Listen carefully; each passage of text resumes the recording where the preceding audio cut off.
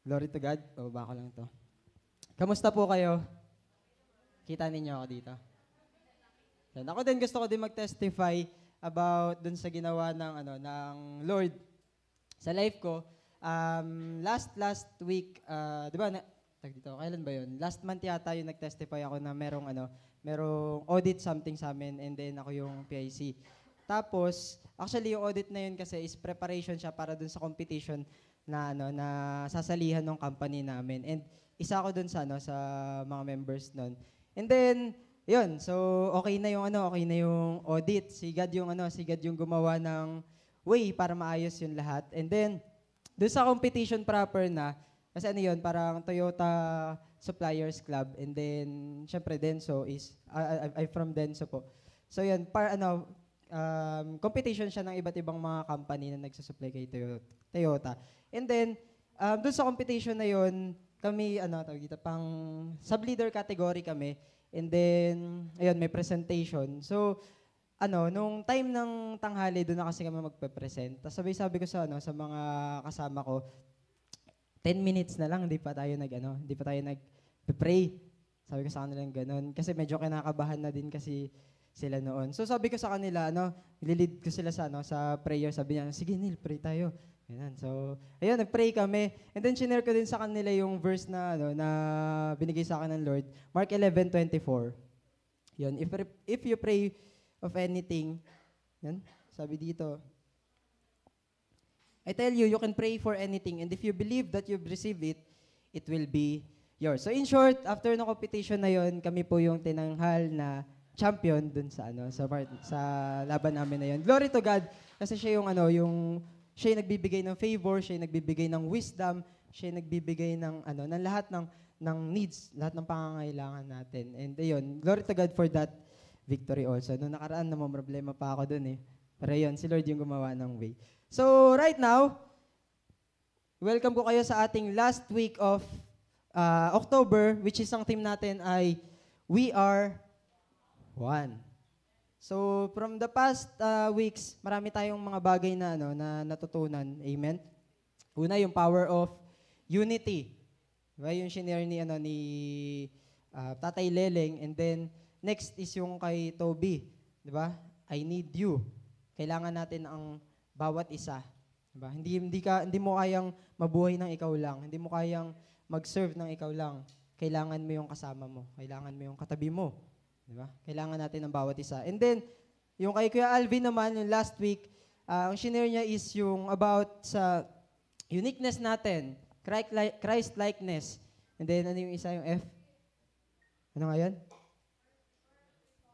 Yan, focus, function.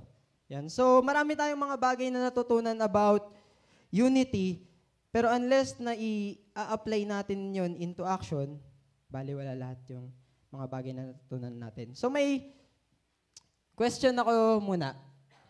Oops. Yan. So, nasubukan nyo na bang makapaglaro ng Tom Sawyer? Ano daw yun? Sino mga pinanganak ng 90s? Sino nakakaalam ng Tom Sawyer?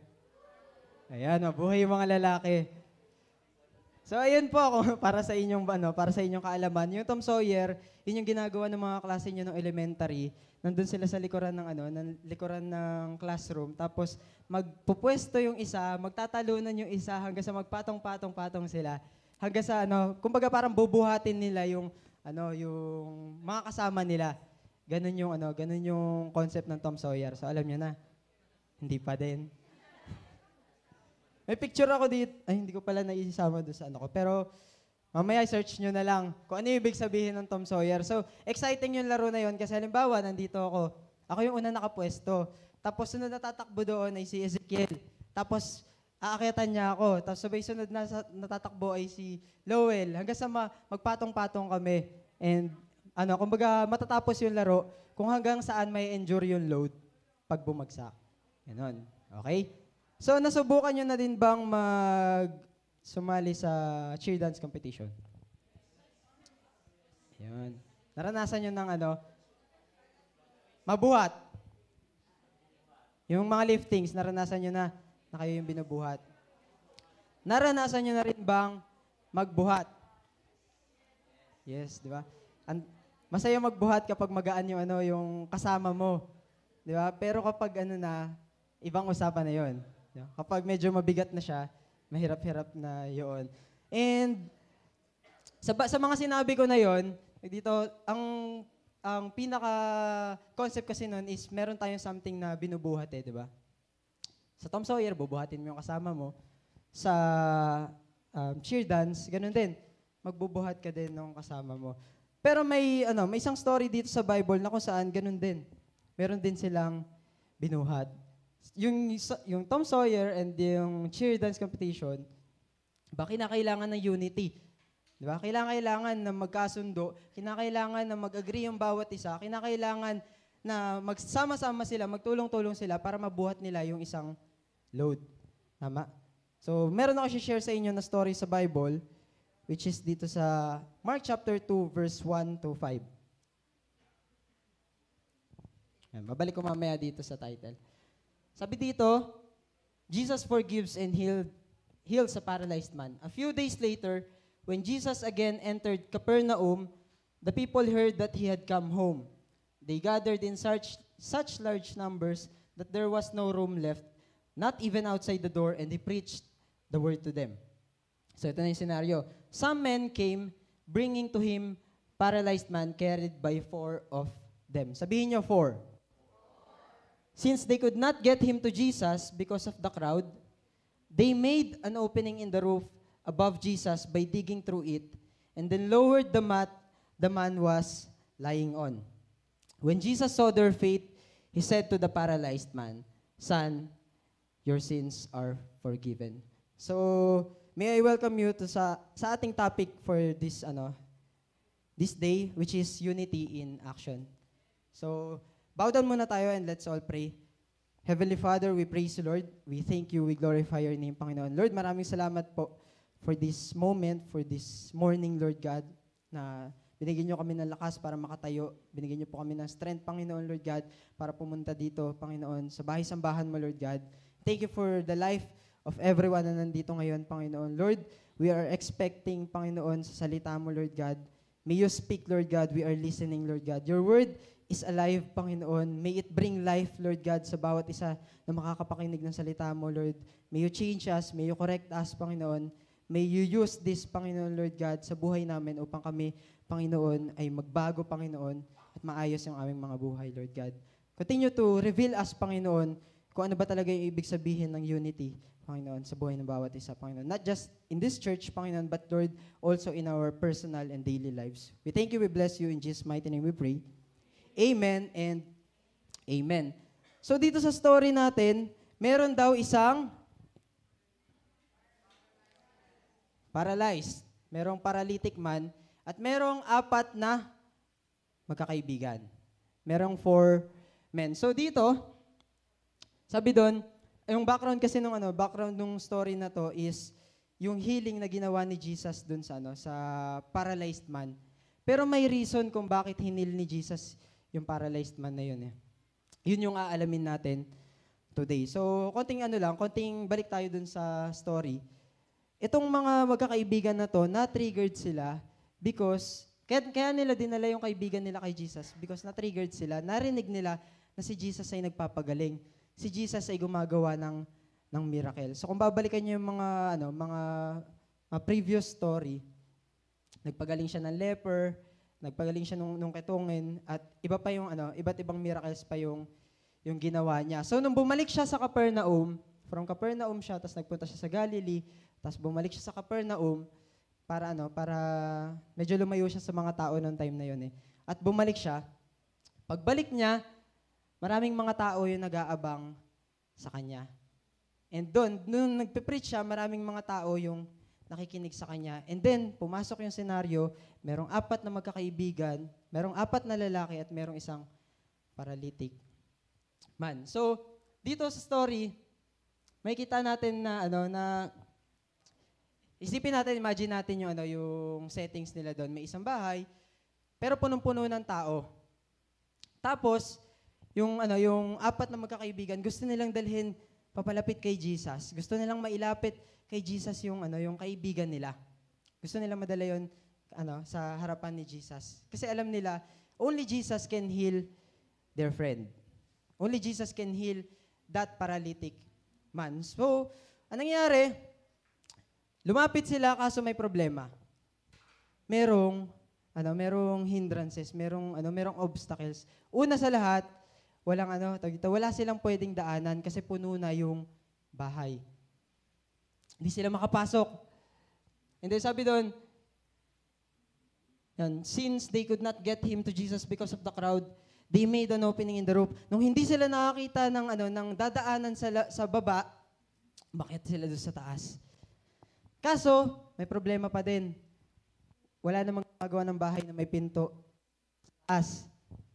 Close yung close yung rooftop.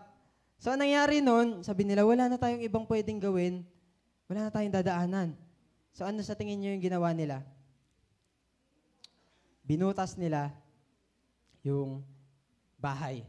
And then after that, after nila mabutas yung bubong, ibinaba nila yung paralytic man, binaba nila yung kaibigan nila sa harap ni Jesus. And then doon siya pinagaling ng Lord. So, let's talk about unity in action. Sabi ni Toby ni Kuya Alvin last time, 'di ba? Ang unity ay hindi natin ma-achieve kung wala tayong gagawin. But we need to have an action. Kailangan yun kailangan may katumbas tayong effort na gagawin.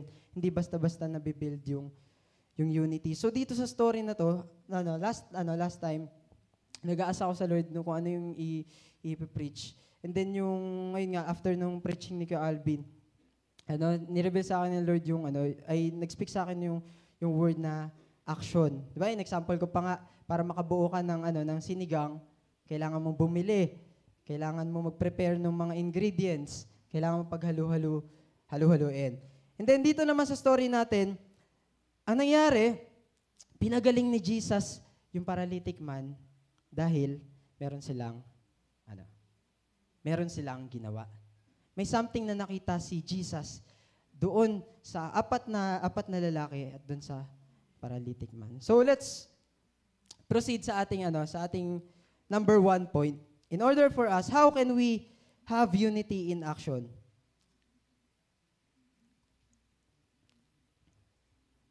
Number 1, we need to, sabihin niyo yung word, lift up. Lift up. Lift up. Yan. In order for us to have unity, we need to lift up one another. Amen ba doon? We need to carry each other's burden. Pwedeng yung katabi mo, meron siya pinagdadaanan ngayon. Pwedeng yung katabi mo, yan yung paralytic man doon sa story. Paralyzed ba yung katabi mo? Hindi pa paralyzed. Pero ilagay natin yung sarili natin doon sa kwento. Pwedeng ikaw mismo yung paralytic man, na meron ka na experience, meron kang problema, meron kang sakit, sabihin natin sakit, kung may physical ka na karamdaman, meron kang discouragements, meron kang mga bagay na na-experience, na down ka, di ba? Nalungkot ka, nagkaroon ka ng problema, you are that paralytic man. Pero, ikaw mismo nakaka-experience ka ng mga ganitong bagay. Ilagay naman natin yung sarili natin doon sa pwesto nung apat na magkakaibigan, diba? If you are that friend, nalaman mo na yung kaibigan mo ay may problema, nalaman mo yung kaibigan mo ay may pangangailangan, anong gagawin mo? Tititigan mo lang ba siya? Lalapitan mo lang ba siya? Dito sa number 1 point natin, we need to lift up one another. We need to build up one another.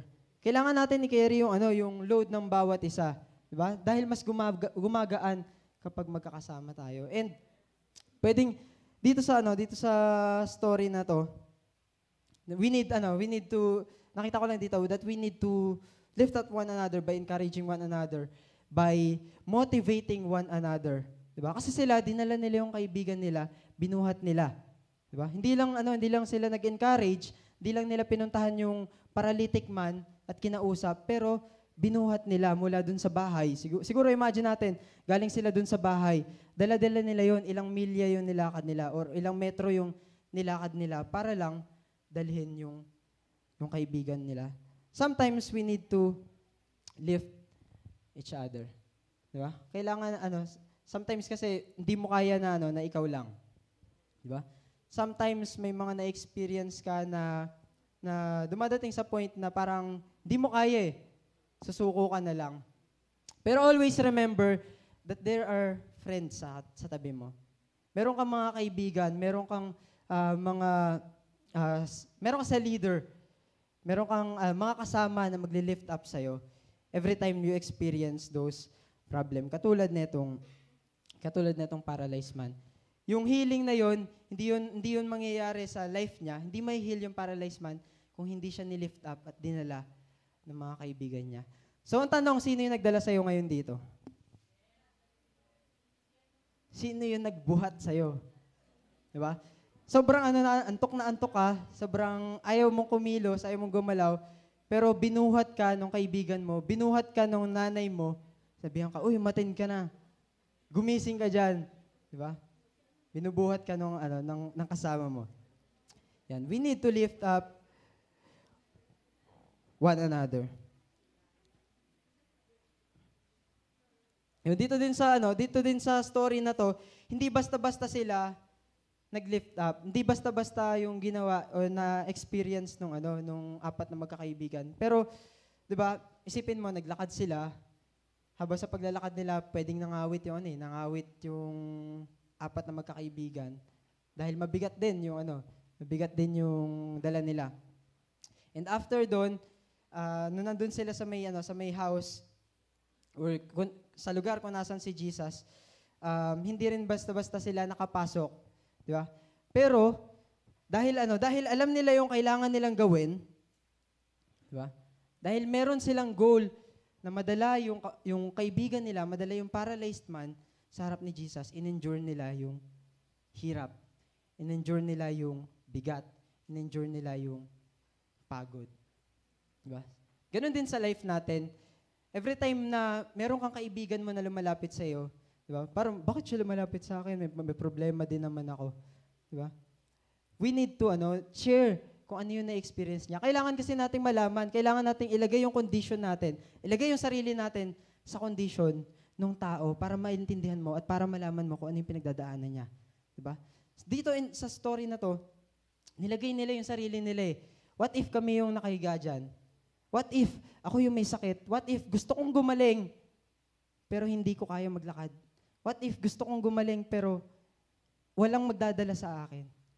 And doon na nilagay nung 4 friends yung sarili nila sa pwesto nung paralytic man. They understand, itong tao na to kailangan niya ng healing. Itong tao na to kailangan niya maayos yung condition ng buhay niya. Itong tao na to, itong kaibigan namin na to, hindi pwedeng nandito lang siya. Diba? If you are caring for others, if meron kang care sa katabi mo, hindi mo hahayaan yan na mapahamak. If you have care dun sa kasama mo, sa ka-cell group mo, sa ka-church mo, sa ka-work mo, sa family mo, hindi mo hahayaan na nandun lang sila sa condition na yun na nakahiga. At nagdurusa doon, at nag-suffer or nandun lang sa condition na yun at walang nangyayari sa life nila. But it is for us to lift one another. If nakita mo yung kaibigan mo na hindi maayos yung condition niya or nandun siya sa point na may sakit siya at wala nang pwedeng gawin pa, tulungan mo siya. I-lift up mo siya. If nandun siya sa point na meron siyang nagagawa, something that, meron siyang nagawang kasalanan, diba? Sabi dun sa shinare ni Toby last time, we need to rebuke one another. We need to share it to one another, 'di ba? Kailangan mong kailangan nating itama. If you have care, if you have love to that person, aayusin mo yung buhay nila. Through the word of God, syempre. Hindi tayo mag-aayos sa kanila, pero si Lord yung mag-aayos ng life nila. So we need to live one another. Ganon din dun sa family, 'di ba? Minsan may mga problema. Minsan may mga na-experience kayo na may hirap na bagay. Pero kapag sama-sama kayo, kapag sama-sama tayo na ginagawa Halimbawa, gumagawa ka ng way para mag-provide sa family mo. 'Di ba? Yung load ng family niyo mas nagiging mas nagiging magaan. Halimbawa, isa lang yung may trabaho. Tapos 5 kayong magkakapatid. Tapos isa lang yung nagtatrabaho, lahat sila nakahiga lang sa bahay. 'Di ba? Parang ang hirap ng ganung kondisyon sa family, 'di ba? Pero kung lahat ay kikilos, lahat ay gagawa, lahat ay magtatrabaho, mas nagiging magaan yung buhay as a family, 'di ba? So, we need to lift up one another by carrying each other's burden. And kasama doon sa pag-lift up natin, yung pagko-correct sa kanila. If you care, if you love that person, you will rebuke them. Sabi nga doon sa Proverbs, open rebuke is better than hidden love. Mas okay yung magalit sila sa iyo, mas okay yung pinapahalagahan mo yung buhay niya kaysa dun sa magiging reaction niya kapag sinabi mo yung bagay na yan. Di ba? Open rebuke is better than hidden love. Pwedeng dun sa story natin, dun sa paralytic man, pwedeng ayaw nung paralitiko na dalhin siya ng mga kaibigan niya. Alam niyo kung bakit? Hindi binanggit sa story sa Bible kung ilang taon na siyang paralytic. Pero, siyempre, kung ikaw, nandun ka nakahiga lang, sabi, wala na akong pag-asa. Nandun ka sa point na stress ka, nandun sa point na wala ka ng hope, nandun sa point na sumuko ka na lang. Sabi, wala nang makakapagpagaling sa akin, wala nang way para gumaling ako. Ang tagal ko na dito. Pero still, kinausap siya ng mga kaibigan niya. Lumapit yung 4 na lalaki para kausapin siya. Maybe, in-encourage mo na sila, uy, narinig namin, nung nakaraan si Jesus nagpapagaling doon sa kabilang bayan. Possible na na gumaling ka din dahil kaya niya magpagaling ng mga sakit eh. Tapos ito naman si paralytic man. Wala na. Yung doktor nga, hindi ako napagaling eh. Karpentero pa kaya. Diba? Pwedeng ganun yung pwedeng, natatawa kayo, si Jesus ay carpenter, right? Yun. Doktor nga, hindi ako napagaling. Wala na akong pag-asa. Pero, by the encouragement, in-imagine ko yung itsura nila. In-imagine ko yung scenario. Siguro in-encourage siya na itong mga kaibigan niya. Sinabihan siya, hindi ka lang forever ganyan. Hindi ka lang panghabang buhay na nakahiga dyan. Pero pwede kang gumaling. Kailangan mo lang mag-decision. Diba? Kailangan mo lang, sasama ka namin. Dadalhin ka namin kay Jesus. Bubuhatin ka namin. Wala kang paproblemahin sa amin yung pamasahe. Ako na magdadala sa'yo. Lilibre kita mamaya ng lunch. Di ba? Nung nag-i-invite ba kayo, may mga gano'n kayo na experience? Ginawa mo na lahat, sasabihin sa'yo, ay, hindi pala ako pupunta, hindi na lang ako sasama. Share ko sa inyo yung testimony ko nung first heartbreak ko na nag-invite ako. Gusto ba kaya? Gusto niyo ba malaman? May best friend ako, Marvin ang pangalan. Itago natin siya sa pangalang Marvin dahil yung Marvin talaga yung pangalan niya. Dati, in-invite ko siya. So, syempre, pinag-pray ko muna bago ko siya in-invite. Kasi binigyan kami ng task ng leader namin dati. Uy, mag-invite kayo. Nice quiz. So, yun. Nag-invite ako. Nung mga ilang araw, pinapollow up ko siya. Okay naman. Nung Sunday na, sabi niya, pinuntahan ko sa bahay, ginising ko na maaga. Uy, pre, atin tayo mamaya. Punta ka dito, ganyan-ganyan. So, yun. Nag-prepare muna ako, tsaka ako pumunta sa bahay nila. Ayun, hindi pa nakakaligo. Inabangan ko pa. Inantay ko pa siya. Tapos, sabi niya, pre, wala akong sapatos. Sabi, tara, punta tayo sa bahay. May papahiram ako sa iyo sapatos. Tapos, nung nandun na kami, ilang oras na yung nakalipas, 10 o'clock yung service, mga 9:30, nasa bahay pa kami. So, yun. Ang dami ko nang binigay sa kanya, pre, wala akong panyo eh. Binigyan ko ng sapatos, binigyan ko ng panyo, lilibre ko na din ng pamasahe, lahat na. Kaso, nung paalis na kami, sabi niya, pre, ayoko na palang pumunta. Matapos mo akong pag-intay-intayin dito ng gano'n. Parang naisip ko nun, sabi ko, Lord, binigay ko na lahat. Lilibre ko na siya. Binigay ko na yung sapatos. Mas okay pa nga yung sapatos niya kaysa sa sapatos ko eh. Binahiram ko siya ng panyo. Tapos, sobrang yung pag-follow up sa niya na uy pre, Kamusta ka na? Ganun. Kaso, in the end, di pa rin siya sumama. Yan. At doon, na broken hearted ako noong time na yon. Sabi ko, ang hirap mag-invite. Parang binigay mo, sobrang parang decided talaga ako mag-invite noon. Gusto kong madala yung kaibigan ko kasi, syempre, alam ko yung life niya, alam ko yung condition niya. Gusto ko rin siya na madala kay Lord. And yun, nung time na yun, sobrang na-broken hearted talaga ako noon. Dumating ako ng church, late ako. Tapos, dumating ako sa church, nanlulumo yung mukha ko. Wala pa siguro nakapansin sa akin nung time na yun kasi, sa kaila Kuya Sam ko lang nakakwento yun dati. So, lumo ako nung time na yun. So, ganun din kasi minsan may mga tao na dinadala mo na kay Lord. Diba? Nililift up mo na, binubuhat mo na sila, pero sila pa rin yung ayaw. Diba? Oh. Para ayoko na. Na-share ko lang sa inyo yung emotion ko ng Pero, ayun, sa pag-i-invite natin, sa pag-lift up natin, wag natin silang sukuan. Diba? Dahil may gagawin yung Panginoon sa life ng mga tao na yan. Maybe hindi ikaw yung makakapag-lift up. Ito yung sinabi sa akin ng Lord Maybe hindi ikaw yung makakapagdala sa Kanya, pero dadating yung time makakilala din siya sa Panginoon. And God will do miracle in His life. Katulad nun sa story, God did a miracle. God did a healing because nilift up siya, kineri siya ng mga kasama niya. Diba? Yung pagkikerry, hindi siya madali. Mabigat siya, nakakapagod siya. But if you really care, if you really love that person, hindi mo sila bibitawan, hindi mo sila hahayaan. So, okay? Nakasunod ba? So, punta tayo sa ating pointer number 2. How can we have unity in action? Number 2, limitation breakers. Sabihin nyo nga, limitation breaker. So, dahil marami tayo, we are limitation breakers. Yan. Kulang ng S yun na ilagay ko. Dito sa story natin, merong hindrances. Merong problems. Pero yung 4 na magkakaibigan, meron silang purpose. Yung hindrances, hindi nakapagpatigil sa kanila sa pag-akyat nila doon sa bubong at pagbutas nila ng bubong para lang gawin yung purpose na meron sila.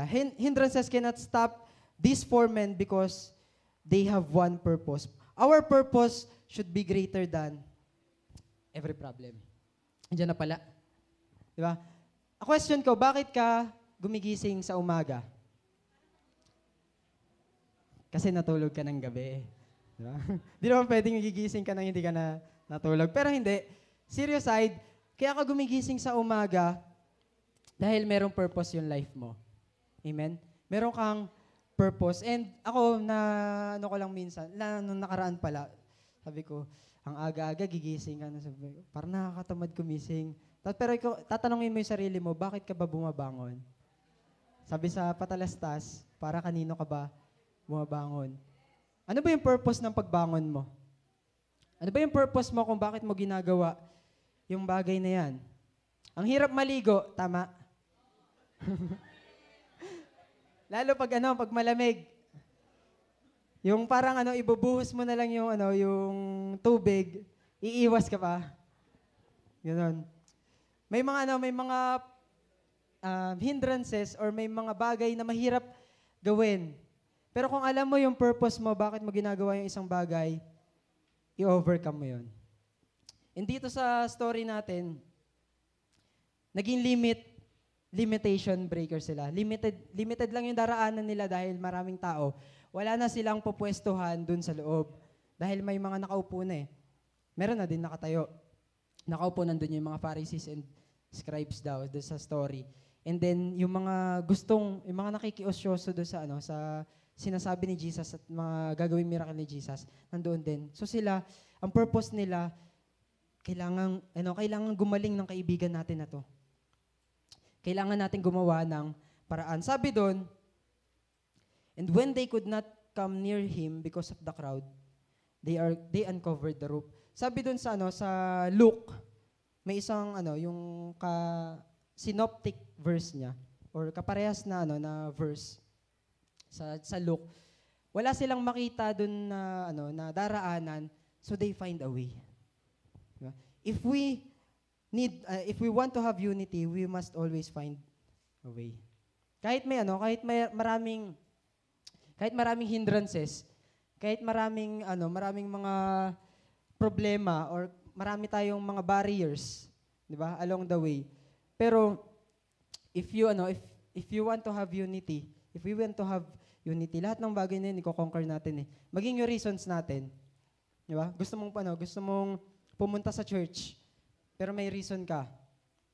'Di ba? Hindi ako may pupuntahan ako. May gagawin ako, ganyan. Pero if you know your purpose, you can be a limit breaker. You can overcome every limitations and hindrances. Sabi dito, purpose makes unity prosper. Yung purpose natin kasi yun yung magdadrive dun sa natin, sa heart natin to have unity. Parang, dito, may, anong tawag doon? Meron palang example, yung kanina doon sa bakit ka ba gumigising? Bakit ka ba nagtatrabaho? Diba? Kasi gusto mo mag-provide sa family mo. Gusto mo maging maayos yung life ninyo. Diba? Kaya ino-overcome mo yung paliligo, ino-overcome mo yung traffic, ino-overcome mo yung mga pwede mo ma-encounter sa daan, di ba? Nilalagpasan natin yung mga limits na yon. And sabi dito, when there is unity, we can break all limitations. We can break all boundaries. We can break all barriers. We can break hindrances. We can break reasons and excuses. We can resolve problems. Sa family, pwedeng limited kayo. Sasabihin sa'yo ng magulang mo, Nak, ito lang yung kakayanan natin. Hindi ka namin kayang pag-aralin ng college. So tipid-tipid muna. And alam mo yung limitations. Pero you need to do something dun sa limitation na yun, di ba? Kung alam mo na, halimbawa, kung alam mo na wala kayong pera, tapos kailangan mo mag-aral ng college, di ba? Magtipid-tipid ka naman, di ba? Hindi pwedeng yung nanay mo gumagawa ng paraan para kumita ng pera, gumagawa ng paraan para ma-provide yung pangangailangan mo, tapos ikaw uubusin mo lang ng uubusin, gagastos ka lang ng gagastos. Nasaan yung unity doon? Unity within your family. Diba? Sila nagpapakahirap, tapos ikaw nagpapakaluho lang. Nagpapakasaya. So in order, sa family, napakahalaga nito kasi minsan nawawala yung unity natin sa family natin. Pwedeng nandito tayo sa church, okay tayo, united tayo sa mga kasama natin, pero hindi ka united sa kapatid mo, hindi ka united sa magulang mo, hindi ka united as a whole. Kumbaga merong gulo, 'di ba? And we need to break all those hindrances. We need to break those problems. We need to break those limitations that we have by having unity. Kasi kung united kayo, 'di ba? Kahit anumang hirap ng buhay, kahit walang-wala kayo, 'di ba? Minsan nga sabi nila kung sino pa yung mahirap, sila pa yung masaya. 'Di ba? Kasi kahit may na-experience silang problema, nakangiti lang sila. Hindi katulad ng ibang mga tao o ibang pamilya, yes, mayaman sila, yes, nasa kanila lahat, yes, may mga businesses sila, pero hindi naman sila iisa. Sira-sira yung pamilya. That's why may mga broken families. Ang focus na ay hindi yung family, ang focus ay hindi na yung mga anak or magulang or hindi na yung tahanan. Pero ang focus na lang ay ibang mga bagay. So yun, may mga problems, pero if we know as a whole our purpose, if greater yung purpose natin sa problem natin, kaya nating i-endure, kaya nating i-overcome lahat ng mga bagay na yun. So we need to be limit breakers. Yan. So sabi dito, God will surely do breakthroughs if we can break groups. Amen. So dito, yung apat na magkakaibigan, wala na silang pwedeng daanan. Andun na lang sila sa taas. And nagkaisa sila, pre, butasin na natin tong bubong. Pwedeng mapagalitan sila ng may-ari ng bahay. Pwedeng magbayad sila dahil sinira nila yung bubong. Pero hindi nila inisip yung magiging kapalit ng bagay na gagawin nila because they really know their purpose. And hindi porket may bubong, hindi na sila makakapasok, pero binutas nila yung bubong. Sabi dito, God will surely do breakthroughs if we can break roofs. Kung sama-sama tayo na i-break yung mga bagay na naghihinder sa atin, if sama-sama tayo na i-break yung mga bagay na nakakaharap natin sa buhay, kayang gumawa ng breakthrough ng God sa atin. Kaya gumawa ng miracle ng Panginoon. Kaya niya magpagaling ng may sakit.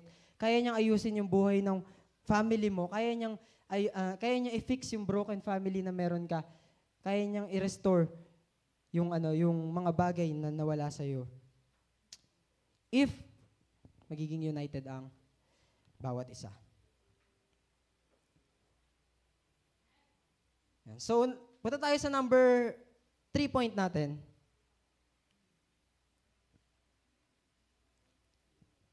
So, ano yung nakasulat sa harap? Lead.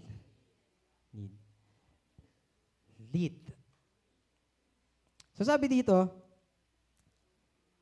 lead your friends and loved ones to Jesus. Bring them closer to God. Isa sa mga dahilan kung bakit gumaling yung paralytic man is because the four men lead him unto Jesus. Pwedeng nililid mo yung mga pwede mo kasing ilid yung isang tao sa maling bagay eh. 'Di ba? Yung pwede kang mag-lead sa maling bagay pero we need to lead them to the right person. We need to lead them to the right to what is right and lead them to Jesus. So dito sa story na to. 'Di ba? Ayun nga parang nag-usap-usap sila, nagkwentuhan. Nag-usap-usap sila nung apat na lalaki, and yung paralytic man. Uy, pre, dadalhin ka namin kay Jesus. Ito namang si paralytic man, yung paralytiko sumagot, pre, hindi na ako gagaling. Hindi, gagaling ka. Si Jesus lang yung kaya magpagaling sa'yo. Si Jesus, narinig namin si Jesus gumawa ng miracle. Pwedeng yung miracle na ginawa niya dun sa buhay nung isang may sakit, pwede din gawin niya sa iyo yun. Ito si paralytic man, discouraged na siya at wala na siyang hope. Sabi niya, hindi pre, dito na lang ako. Di okay na ako pre. Dito na lang ako. Huwag niyo na ako intindihin. Pero itong mga kaibigan niya, hindi siya sinukuan. And they want him to be led unto Jesus. Kasi alam nila na si Jesus lang yung kaya magpagaling. That Jesus can do healing sa life ng tao na ito. And sometimes sa life natin, 'di ba, meron tayong mga tao na nililid. Pero minsan ayaw na nilang magpalid. Minsan may mga tao na gusto mong i-lead sa tama, pero sila mismo ayaw nilang gumaling. Ayaw nila na makaalis dun sa current condition niya. Ang unity kasi hindi lang siya one way. Tama. United yung buong tropa, yung apat na lalaki. Pero kung hindi siya mag-a-agree dun sa plano ng apat, wala rin mangyayaring healing sa life niya. Ganoon din sa life natin. If may mga tao na gustong-gusto kang i-lead, may mga tao na gustong maayos yung life mo, pero ikaw sa sarili mo, ayaw mong magpa-invite, ayaw mong magpa-follow up, ayoko sa mama. Diba? Wala ring mangyayaring pagbabago sa life natin. Unity is two-way. Kailangan meron kang effort, meron kang action na gagawin. Though wala siyang physical na action na ginawa, kasi hindi naman siya makagalaw eh. paralyzed nga siya. Pero yung fact na nag-decide siya na siguro nung una pwedeng hindi pa siya kumbinsido talaga eh. Siyempre, dadaling ka namin dahil mapilit tong mga magkakaibigan, kahit hindi pa siya fully decided, pwedeng binuhat na siya eh. Di ba? Ganun din sa atin, minsan di mo gustong pumunta dito pero may nagbuhat sa'yo. Di ba? Pasalamatan mo yung tao na yan kasi siya yung dahilan kung bakit ka nandito ngayon. Di ba? Kung bakit naayos yung buhay mo, kung bakit na i-correct yung mga pagkakamali natin. And then, ayun, along the way, ni-imagine ko lang talaga kung ano yung nangyayari dun sa story.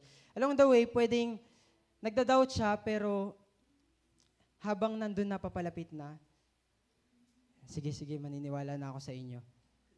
Diba? Maniniwala na ako. And, alam niyo dito sa story na to, hindi siya gumaling dahil sa pananampalataya niya lang. Diba? May mga ginawang miracle si Jesus dun sa previous stories. Pinagaling yung tao dahil may faith siya. Pero, let's look on this verse. Sabi dito, and when Jesus saw their faith, He said to the paralytic, "Son, your sins are forgiven." Hindi lang kasi nakatingin si Lord dun sa individual pero tinitingnan ni Lord as a whole. Nakita niya kung bakit pinagaling ng Lord yung paralytic man dahil nakita niya yung pagkakaisa ng apat na magkakaibigan. Una, dinala nila yung kaibigan nila. Kahit mahirap, kahit mabigat. And then, nakita nila, ikaw ba naman parang, gagawa ka talaga ng way para lang madala yung taong may sakit na to sa harapan ni Jesus. Parang, dun pa lang sobrang na-touch ang Lord. Kasi willing sila na gawin lahat ng bagay. Willing sila na mag-sacrifice. Willing sila na mag-cost sa kanila ng something para madala yung kaibigan nila sa harapan ng Lord. And then when Jesus saw their faith, hindi sinabi doon na when Jesus saw the faith of the paralytic, pero nakatingin siya doon sa pananampalataya nung magkakasama. So ganun din, we can only please God if we are united. Sabi dito, one thing that pleases God is when He sees His people being united as one. Sabi sa Psalms 133 verse 1, "Behold, how good and how pleasant it is for brethren to dwell together in unity." So, unity yun yung makakapagpa-move sa heart ng Lord To heal, to do miracles, to do breakthroughs, para i-fix yung mga bagay na kailangang ayusin. Di ba? Kung hindi ka united sa family mo, hindi ka united sa cell group mo, hindi ka united dito as a church, di ba? Hindi natin mapiplease ang Lord. If tayo ay parang kanya-kanya. Diba? Kasi sila pwedeng pwedeng ang nangyari doon, hiwa-hiwalay sila Pero nagsama-sama sila para doon sa kaibigan nila. Just to bring him to Jesus. And that's why in the story, Jesus was pleased. The paralytic man was healed, not just by his faith alone, but because of their united faith and their united action. Hindi lang basta faith. Pero dahil parehas sila ng pinapanampalatayanan, parehas din sila ng ginagawang action. And God wants to see sa atin 'yon, yung united faith and united na action. And ano nga ba 'yon? Merong tag dito. Kailangan hanapin ko lang. Unity. United faith and action. Ito pala, naalala ko na. Naging united sila dahil tama yung purpose nila. Di ba? If alam natin na tama yung purpose natin, and alam natin na ito ay para sa Lord at para sa ikabubuti ng bawat isa, then we can have unity and we can have united action. Kasi hindi nila binitawan yun eh, tama? Hindi nila binitawan yung kaibigan nila. Dahil hanggang sa makarating sila dun sa harap ni Jesus. At God wants to see that united faith and united action sa atin. So, konting recall. How can we have unity in action? We need to lift up one another. Pangalawa, we need to be limitation breakers. Pangatlo, we need to lead others. Lead your friends and loved ones to Jesus. Bring them closer to God. Pwedeng ang question pala dito, nadala mo na ba yung kaibigan mo sa Lord? Amen. Another question, nadala mo na ba yung magulang mo kay Jesus?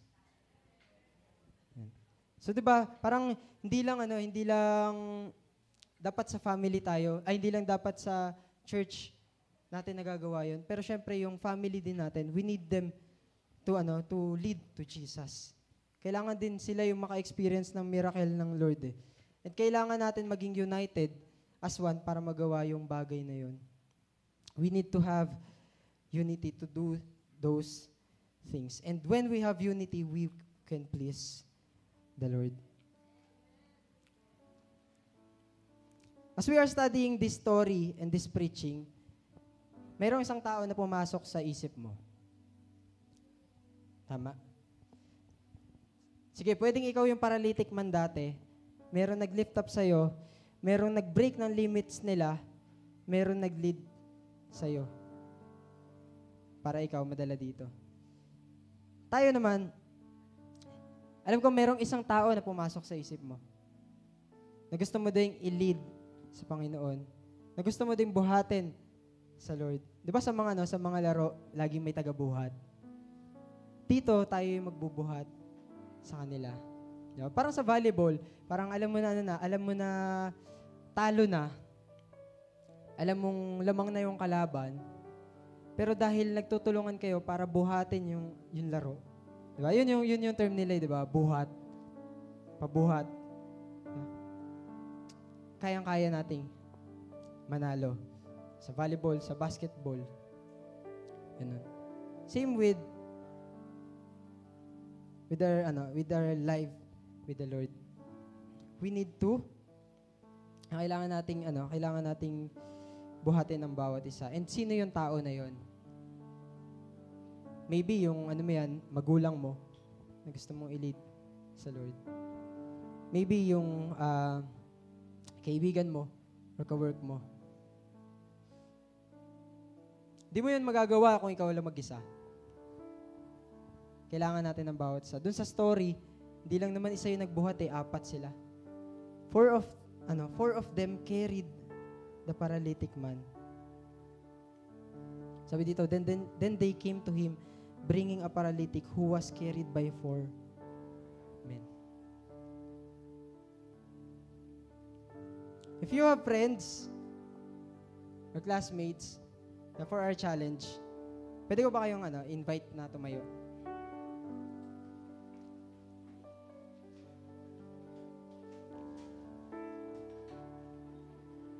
If meron kang kaibigan dito, meron kang classmate, meron kang ka-workmate, or meron kang kapatid or nanay or anak na nandito ngayon, madadala niyo yung mga tao na nasa isip ninyo if magiging united tayo. Kaya mong dalhin yung magulang mo dito kung dalawa kayo or apat kayo magtutulungan. Yeah? Meron tayong mga kaibigan dito, meron tayong mga kasama sa school. Yeah? If we will be only united, we can bring them, we can lift them up, we can break limitations, and we can lead them to Jesus.